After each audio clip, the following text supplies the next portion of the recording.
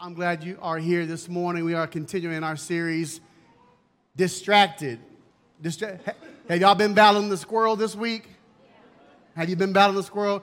Have you walked past your nightstand and saw that word sitting there and you thought, I got to go back. I got to go back. I got to read. You know what? I preached the sermon and I'm walking past my word and I still are thinking, Lord, I'm going to get to it later, Lord. I'm going to get to it later. But he said, Scott, you can't do this, man. You have to sit down right now.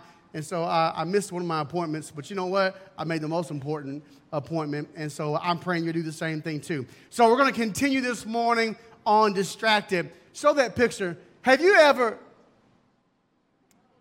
y'all ever done it before? Lord, let's go ahead and open the altars right now. You know, when you look at this picture for a second, what you see is you may have passed the test and said you weren't blind, or maybe you had them 6X glasses on when you took your test and you still passed it and they gave you your driver's license. But whether or not you passed that test or not, this is the test that matters. And so what we're looking at is, are you distracted? Because what I know right here is that I used to have a friend, he was blind, and he always wanted to drive. His name was Kirk. Kirk could do anything. You never told Kirk no. He served everywhere possible. Did you know that he was our best cameraman we ever had? I'm telling you, no joke at all. Kirk was the best cameraman because he listened to someone giving him instructions, and he would want to drive. But do you know that the person who is texting, is the same as the person who can't see when you're driving, because you and I know that you're distracted. And when you're distracted, it's the same thing as not being able to see, right? Because both can't see the road. Some of y'all are like, I don't want to say amen because Pastor Scott, let me tell you what. I'll be down there on the altar with you guys, okay? So don't feel like I'm throwing a one-way street of conviction up here. But here's what I want you to know. One has a disability and the other one has a distraction. The danger is when our distractions become our dysfunctions. That's what we got to pay attention to. See, you may not have the ability to see, but you've lost the ability to focus when you're distracted. Amen? Go right back to where you were at. I'll just be honest. One time I was driving. Paul Clavey called me out on it. He sent me a text and said, quit texting and driving. Boy, I was just guilty. And I was like, yeah, nobody wants a dead pastor, Paul. You're right. But I was distracted. I didn't even know he passed me by. I wonder how many folks were passing by in life because we're so distracted. But here's what I know. We have lost the ability to see because we've lost the ability to focus. And I'm going to just throw these points at you this morning. The distance between distractions and disabilities, or the distance between distractions and dysfunctions, is actually disobedience. That's the distance between a distraction and a dysfunction is disobedience. How far you disobey determines the severity of your dysfunction. And so the greater the disability, the greater the dysfunction. And so this morning I want to talk to you about simply this. It's entertaining distractions to the point of dysfunctions. Entertaining distractions to the point of dysfunctions, because we all have distractions that come into our view, but what we do with those distractions is what really matters. Pray with me this morning. Lord in heaven, I pray. God, open our heart, God, as we walk through your word and as we see, Father, not a great example of a man. Lord, he shows us everything that we should not be, but I pray, Father, that in his reflection, in his mirror, God, that we would look at ourselves, Father, and we would find any likeness like him. And that you would show it to us. And that you would show us what we are supposed to do in response to those things. Lord, your word calls us, Lord, a fool, Father, if we look into the mirror, God, and we walk away having seen what needs to be changed and not change it. And so I pray, God, this morning that allow us to be more like you, God, and less like a man, Father, who is selfish and cares only of himself and his position and his pride. I ask it in Jesus' name. Amen, amen. So turn with me to 1 Samuel chapter 2. Imagine driving down the road blind, that's one thing, right? But driving with your children is a whole nother issue. Because it's not just you, it's everybody else around you. And so I don't want to just this morning look at a dysfunctional man who is dysfunctional due to his embracing of his distractions. I want to look at a dysfunctional parent, a parent who led the nation of Israel in dysfunction and caused the glory of the Lord to depart from Israel. How would you like to be the one that caused the glory of the Lord to depart after 200 years of the Lord following around? That's exactly what happened to the high priest of Eli. So when the Lord came and used Moses to deliver Israel out of Egypt, he was with them from then all the way into the time of Joshua, when Joshua led them into the promised land, and from Joshua to some 100 years after Joshua, where the judges ruled the earth. Here we have Eli. Eli is actually the last judge before we get to Samuel, who reigned over Israel and judged Israel before we get to Saul the king. So here Eli is the high priest, and as the high priest is a familial position. So that means it's passed down from father to son, going all the way back to Aaron, Moses' brother. And so what we see here is that this job as a high priest was a very important job, because his job was to enforce the covenant that God had made with Israel. But he was also supposed to direct the people to complete the duties of the temple and the law of Moses, while directing the hearts of the people towards God. This was the high priest's job. But he also handled the sacrifices. He also handled the offerings. His job was to bless the people. And probably the most important position the most important thing he did, which we're most aware of, was on the Day of Atonement, Yom Kippur, when he would bring in the sacrifice once a year, and he would make an atonement for all of Israel's sin. This was important. And so not only was it important for Israel then, but it was important for us, because this high priest was a type, a shadow, a symbol of who Jesus Christ would be in the New Testament. And so whatever the priest was in the Old Testament, he was portraying who Christ would be. So if you have a corrupt high priest in the Old Testament, then you are portraying a corrupted character in our high priest, in Jesus.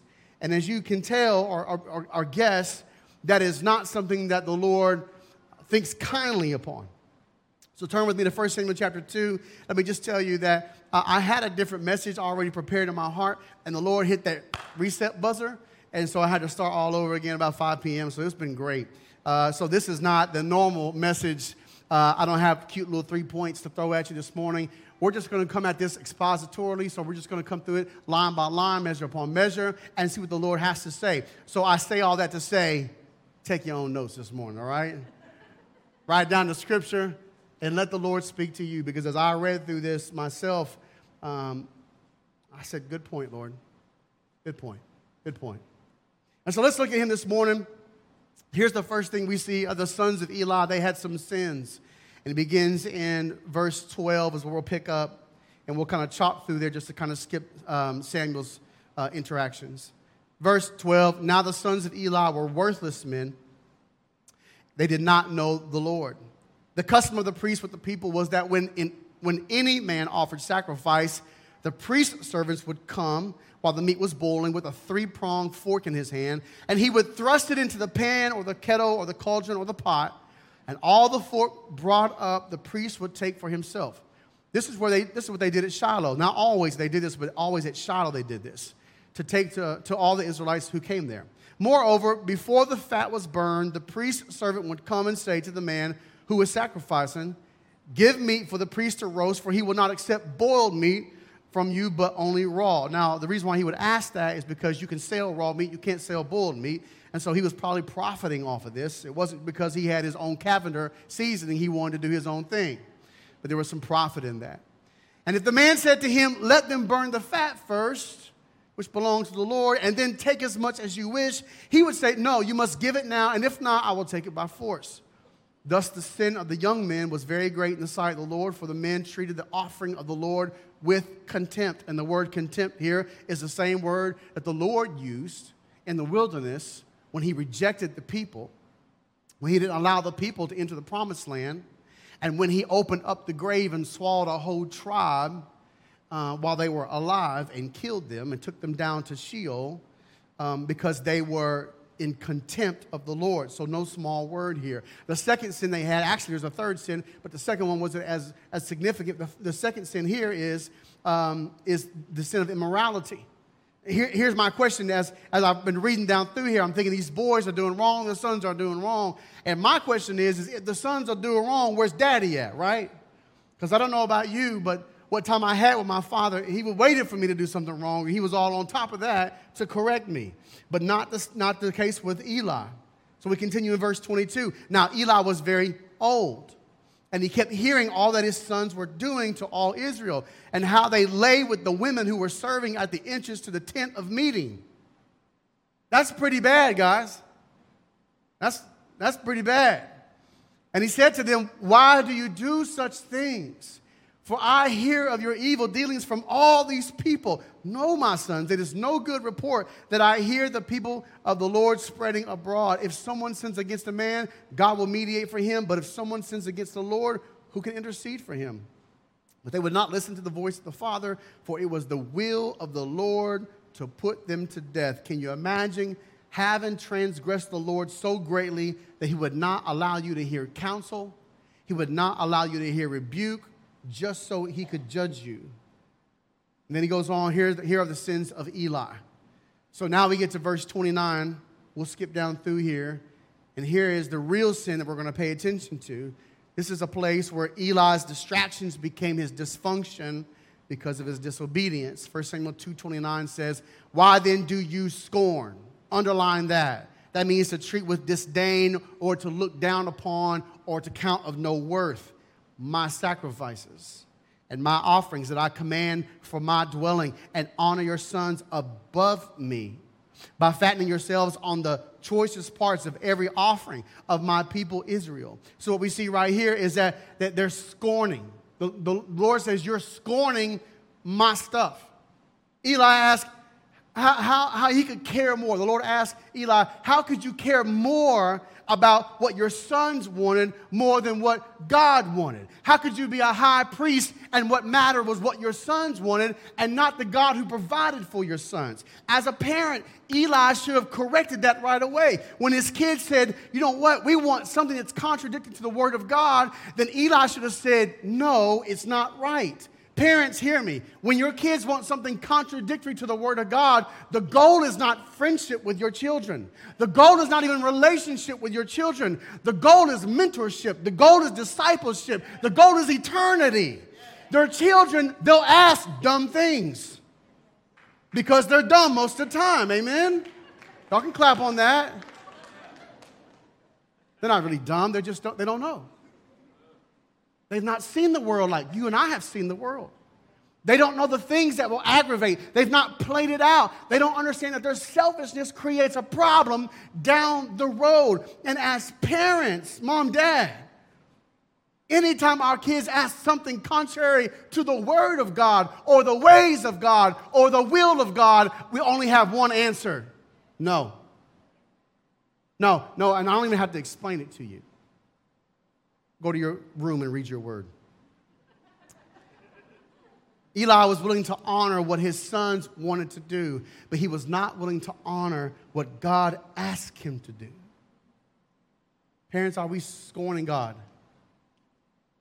Are we honoring our children's requests above God's request? Single people, are we scorning God? Whenever we honor the requests of the people in our lives over the Lord, what the Lord has asked us to do, we are treating his commands with scorn. We are treating his commands with disdain. People in your life never have a greater word than God himself. It's important for us to re-understand or reinterpret the priorities of our life. We don't have to give in to people just because we know they're significant or they need us in a way. Listen, if you love them, always rebuke them. Always correct them. Always discipline them. You don't love someone if you don't correct them. Can I tell you, you can't run from conflict in your life. You can't run from conflict. conflict always comes. The Word of God says that conflict is necessary. How can iron sharpen iron, right? Unless there's conflict. And sometimes we're so passive-aggressive. We seek false peace so much. And I'm talking about in our family. I'm not talking about in our church family. I'm talking about in our family. Because you and I know it's a whole lot easier to say yes because we don't want to catch attitude. We don't want to catch rebellion. We don't want to catch all that. We know that. Every child has the capability of doing that. You and I did the same thing to our parents. And so what we do is we're tired at the end of the day. We've been working hard. We've been dealing with childish people at our work. And now we have to deal with children at our house. And it's easier for us just to say, okay, but you don't love your children. I'm just going to tell you right now, you can disagree with them. You can be angry at me, but you don't love your children. If you say yes because it's easier for you. Eli said yes because it was easier for him. But his yes was in contradiction to the Lord's no. And then it goes on to say, you honor your sons above me, Eli.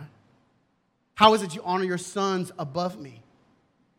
In fact, his sons, when we start off in verse 12, it says that his sons were worthless sons. And in the Hebrew, it actually says his sons were sons of the devil, Belial, sons of the devil.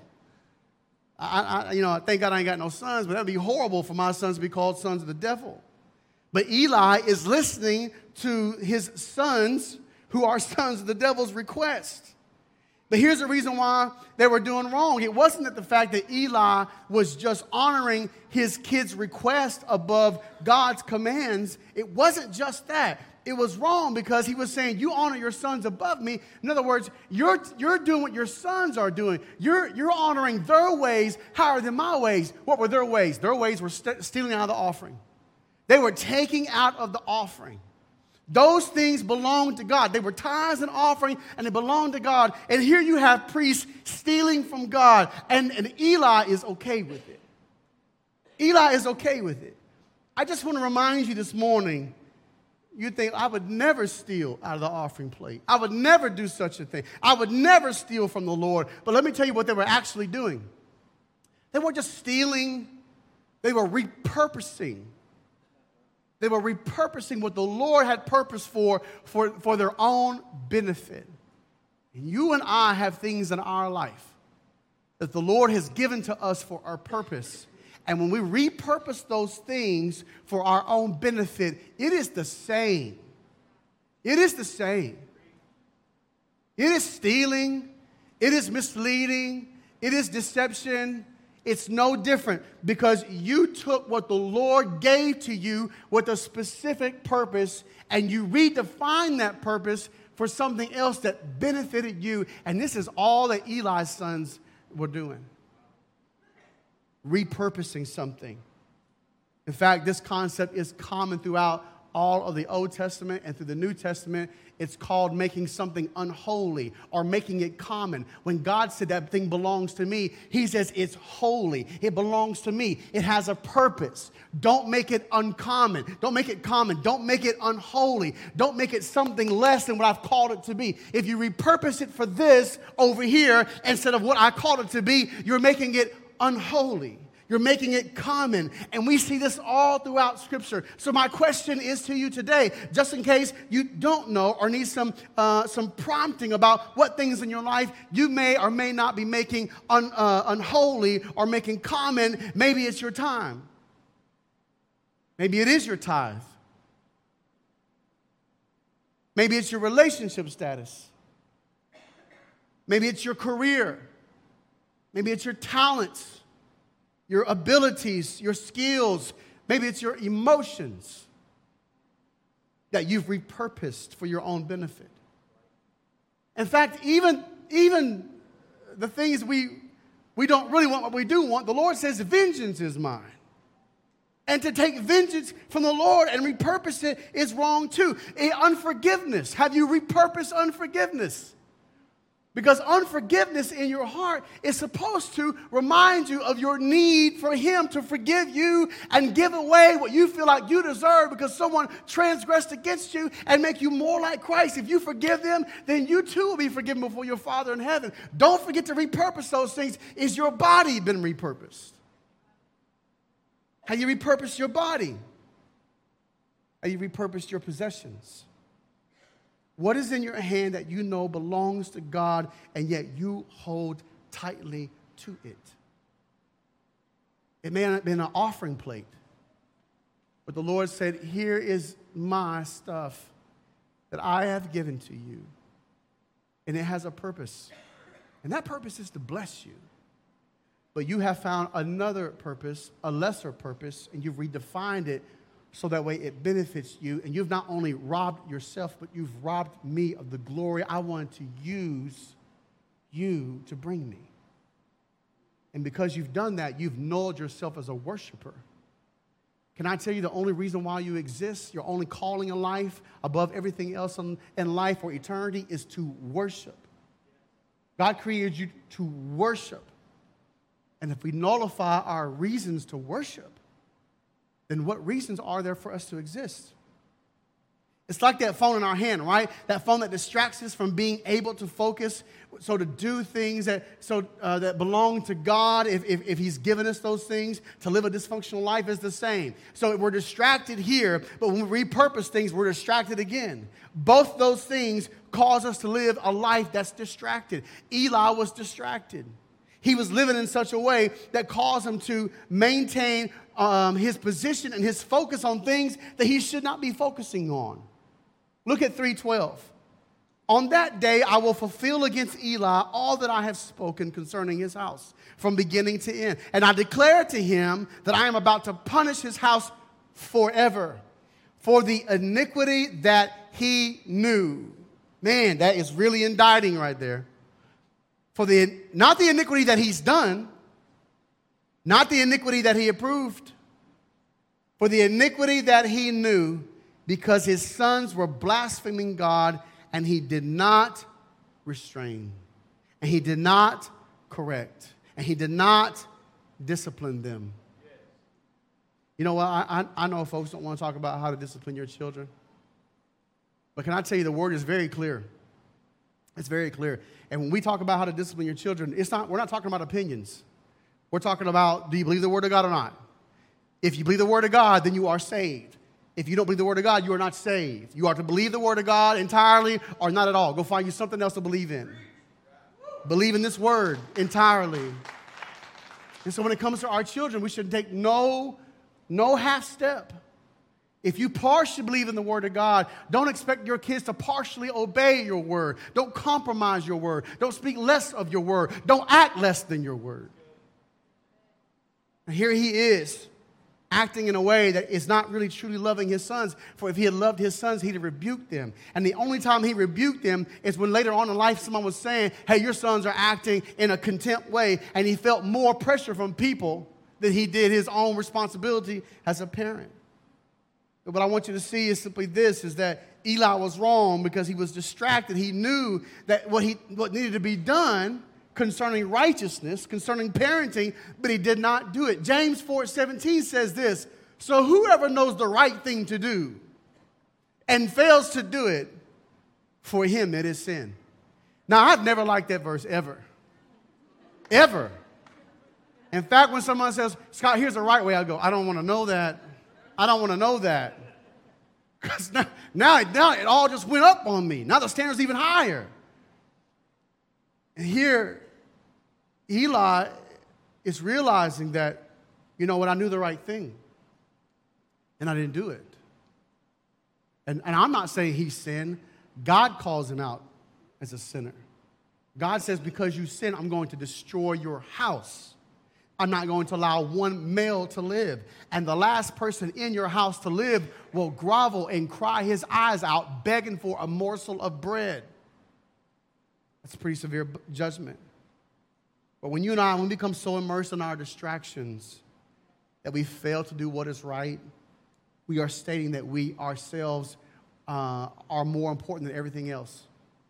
We even to the extent of sin. The best way to keep yourself from sinning in this measure, when you know to do right but you don't do it, is typically when you're being selfish, right? When we don't do the right thing, it's because, if I say something, it's going to be a problem. I don't want to feel that tension, right? It's selfish. When we don't do the right thing, but we don't do the right thing, it's because we don't have the time, we're busy, we're distracted, we got some other things going on, our priorities are out of, all those things are selfishness. So let me help you with this. You know, this morning, y'all like, Pastor Scott, good Lord. Don't catch no more 5 p.m. messages from the Lord no more, right? Here's the best way to safeguard yourself. Philippians 2:3. Do nothing from selfish ambition or conceit, but in humility, count others more significant than yourselves. Because, amen, because that's what Christ did for you. Christ did for you. Imagine if Jesus was passive aggressive. Imagine that. Imagine if Jesus sought false peace. We'd all be hell-bent and hell-bound. But Jesus in love said, you know what, I can't let you stay that way. And he could have said, you know what, I can just destroy you. Just like God told Moses a couple times, let me just destroy them stiff-necked people and start all over again. He could have done the same thing with us. But the Lord says, you know what, I'm not going to do anything from selfish ambition or conceit, but I'm in humility. I'm going to count my creation more significant than me and derobe myself of glory and come down here on this earth and pick up a cross that's not mine and shame that's not mine and sin that's not mine and addiction that's not mine and problems that are not mine and carry that sin like it is mine so you can have a life that you have no idea what that's like. Because he counted himself less than you. And he counted you more significant than himself. In regards to Eli, he didn't lack the capacity to do right or even know how to know or what to know or when to know. For it says this in 22 verse 23. Now Eli was very old, and he kept hearing all that his sons were doing to all of Israel and how they lay with the women who were serving at the entrance to the tent of meeting. And he said to them, why do you do such things? Right there, he knows, right? He knows I'm supposed to say something, but he's not saying something until what? Until someone has come to him and said, now your sons, we got to talk about your sons. And 2 things really stand out to me here. One is just that. Why do you do such things? Why does it take other people exposing your problems until you address it? But the second thing was this, is that he waited until he was old and the people were complaining too much. Here's what I see here. He only corrects them when the failure of his priestly office outweighs the failure of his parental obligation.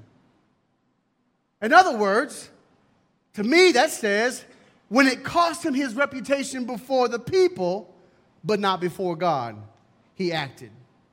Eli was a man who only cared about the things of God when it meant the approval of men. Can I just ask you for a second? Why are you here today? Why are you here today? Why do you sing? Why do you give?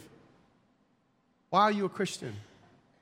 I'm going to ask you a question. This doesn't mean to be rhetorical. I'm not trying to be a preacher that's throwing flame and fire. I really want to ask you this question. Are you doing this because somebody else is watching you and you need the approval of somebody else? Or is this all that you care to do? In the face of persecution, in the face of disparity, in the face of all things that make it hard, this is not something that is easy. When people get saved, I tell them right away, you're about to start the hardest part of your life. I want to know, do you only care about the things of God because you care about the approval of men? Hopefully not. I would say that Eli's distractions were consisted in 3 things. One was his apathy, restricted him from disciplining his sons when they needed to. His indulgence, he loved that food. We would share that, but I would not take that from the Lord to eat that fat. Matter of fact, I feel like, what does Leviticus 3:16 say? The fat belongs to the Lord. It's a struggle for a pastor to know how much to eat, not to eat, right? We want to be healthy, but most of us are supposed to belong to the Lord. Okay, that's a joke, but I'm going to keep on moving on past that. Y'all like, is he real? Is he being serious? Somebody get that brother some Weight Watchers, man. The third thing was his indecisiveness. Should I discipline them? Should I not? If I discipline them, it'll ruin that relationship. I love my sons. We have a good time. We get along with each other. And if I do that, then it might ruin that. But if I follow the word of God, if I don't do this, I'm not a high priest, I'm not a good judge, and I don't know what to do. Don't let indecisiveness. I don't got to think. I just open the word of God and say, okay, that's what I'm going to do today. I don't got to question that. That's why I love the word of God. It's absolute. It's not, Scott, do you think you should love your enemies? I don't get to question it. I don't get an opportunity to say, well, sometimes, Lord, sometimes they spit at you and slap you. And I don't have to ask those questions because the Lord is so clear in his word. And if we'll just read his word for what it is and do what he says for us to do, we'll not be indecisive. Neither will be indulgent. We won't look for other things to fulfill our fleshly cravings because the word and his presence and his power is enough. And we won't be apathetic because the Lord does not allow apathy. He will move you. He will convict you. So the distractions of indecisiveness, indulgence, and apathy, they all culminated to the most tragic aspect of his dysfunction, and that was hearing from God. He did not hear from God. 1 Samuel 3:1 says, now the boy Samuel was ministering to the Lord in the presence of Eli, and the word of the Lord was rare in those days. There was no frequent vision. Eli's distractions of indecisiveness, indulgence, and apathy led him to being a dysfunctional judge who only enforced the law when he benefited. A dysfunctional priest who abused the office by stealing out of the offering, and a dysfunctional parent who failed to correct his sons but instead enabled them through passivity. Parents, passivity is not our friend. Passivity is your love language when you don't love your children. Because Eli willfully embraced his distractions, his disobedience made his family dysfunctional, which resulted in their death and the end of their house. It made the priesthood dysfunctional, which caused the order to cease. The Lord had to bring Samuel, who was an outsider, and bring him into the priesthood, which was the end of the priesthood. And lastly, it made the nation dysfunctional as they lost the glory of the Lord, the ark, and Israel fell into a 20-year rebellion as they served Baal and Ashtaroth, the idols. So what we see here is this: the severity of the dysfunction was determined by the measure of their disobedience. So let me just inventory your life, and you just take it on your own. Is your life pretty bad right now? Is your life pretty dysfunctional right now? Maybe it's a measure of disobedience that you don't realize. Maybe things are crazy. If you're going through hell on earth right now, hear me out. I'm not saying the reason why you're going through all that you're going through is because you're being disobedient. That is not the case. Christians go through persecution all the time. We are under attack all the time. We talked about that during spiritual warfare. But what I'm saying is if you know things are crazy, but you're not walking in obedience, then just know that the severity of your disobedience, how much you're willing to push the limit, is how much dysfunction that you're willing to endure in your life. So let me tell you what I see in this exposition of the text, what I read into myself. I see a father who ruined a nation because he failed to be a parent. I see a father who lost the glory of God because he cared more about the relationship with his son than a relationship with God. I see a father who cared more about what people thought of him than what his sons thought of him. I see a man or a priest who thought he could take more from God than God would provide. And I see a man who cared to hear what a man had to say, but did have no interest at all to hear what God had to say. Church, let me just tell you just for a second, as the worship team comes back, don't think for a second that a lack of parenting has no effect on this nation. Our president, our governors, our judges, our pastors, all those things have one thing in common for sure. They all came from a home. They all came from a family. And it is our responsibility to make sure that the church is establishing those people in those offices. We need to make sure that our values and his virtue is what fills those offices. It's important for us to understand. You need to remember the Genesis principle. All things reproduce after its own kind. All things reproduce after its own kind. When we look at Eli, we're somewhat disappointed that he wasn't a great parent. But if you look at his life, what we realize was simply this: he wasn't a great disciple either.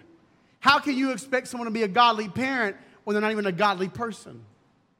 And so when we look at our children, how do we expect our children to be godly when we're not godly parents and we're not godly people?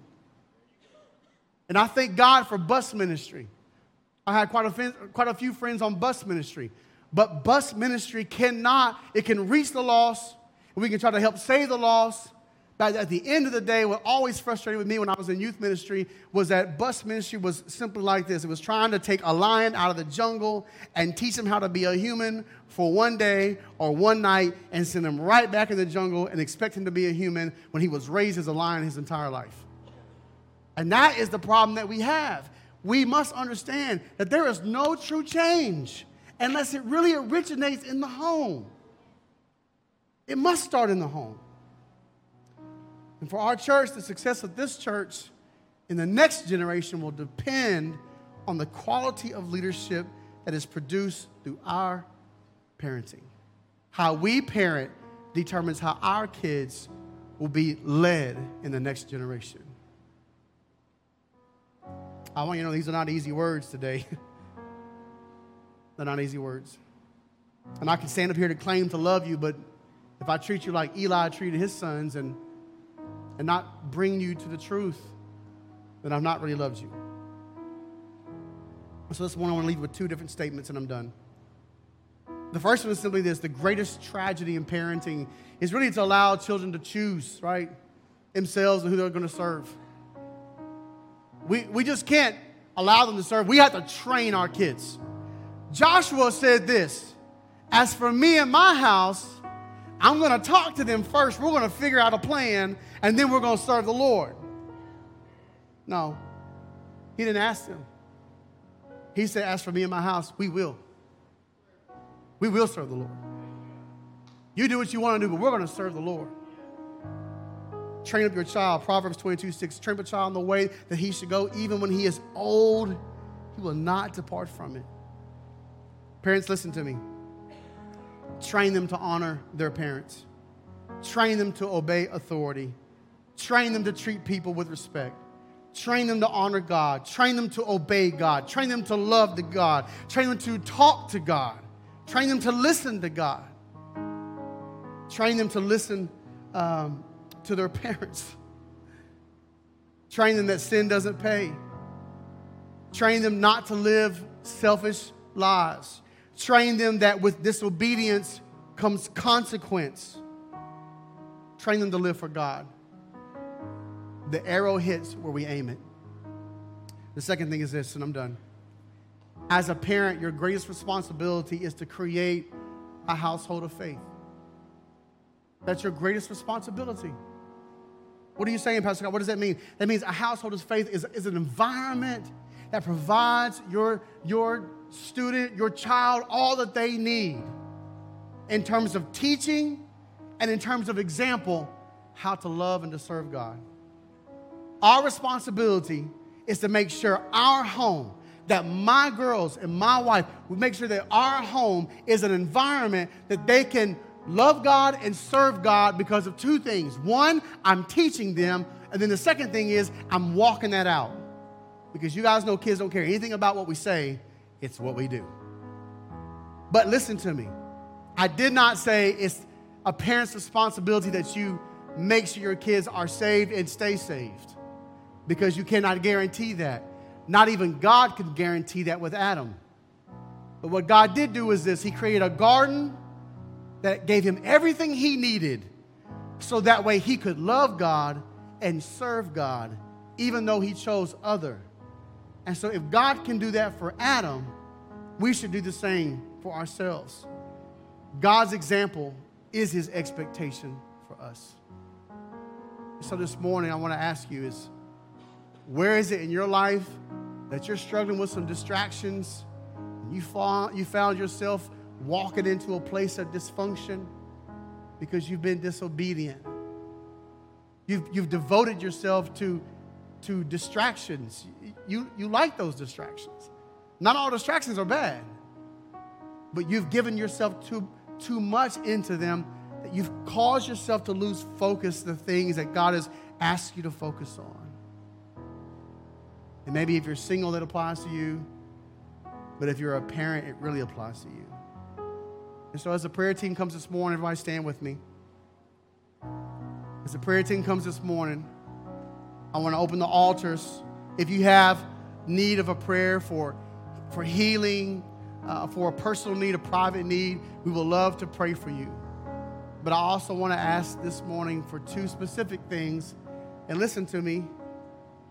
I know, guys, that the altar, I don't know how you were raised, but the altar to me was always the walk of shame. But I promise you'll see your pastor at the altar a lot. Because I know full well who I am. And I know full well what I need. And I know full well that I don't have what I need. And so this altar is not a place of shame. It's a place of dependency. It's a place that says, Lord, I'll meet you and let you know I need these things in my life. And so let me just be clear and honest here. If you feel like you're struggling with distractions as a parent, and you're not walking, and you're not seeing the way the Lord has asked you to walk and to see as a parent, would you come down here and let me pray with you? If you've been distracted by other things and you've devoted yourself to distractions and you realize that those distractions have caused you to be disobedient, I want to pray with you this morning. If you need to know who Christ is, you've never walked with him before in your entire life, you need to have a life. You say, Pastor Scott, I want this hard life. I want a difficult life, but I want a life free of shame, free of sin, right? Free of guilt. I want freedom from what I'm in. I want to pray for you. If you need healing in your body, miracle in your family, or in your finances, or whatever it might be, we want to pray for you. I'm going to pray, and you guys can come on down. Father, in the name of Jesus, no small matter is your word.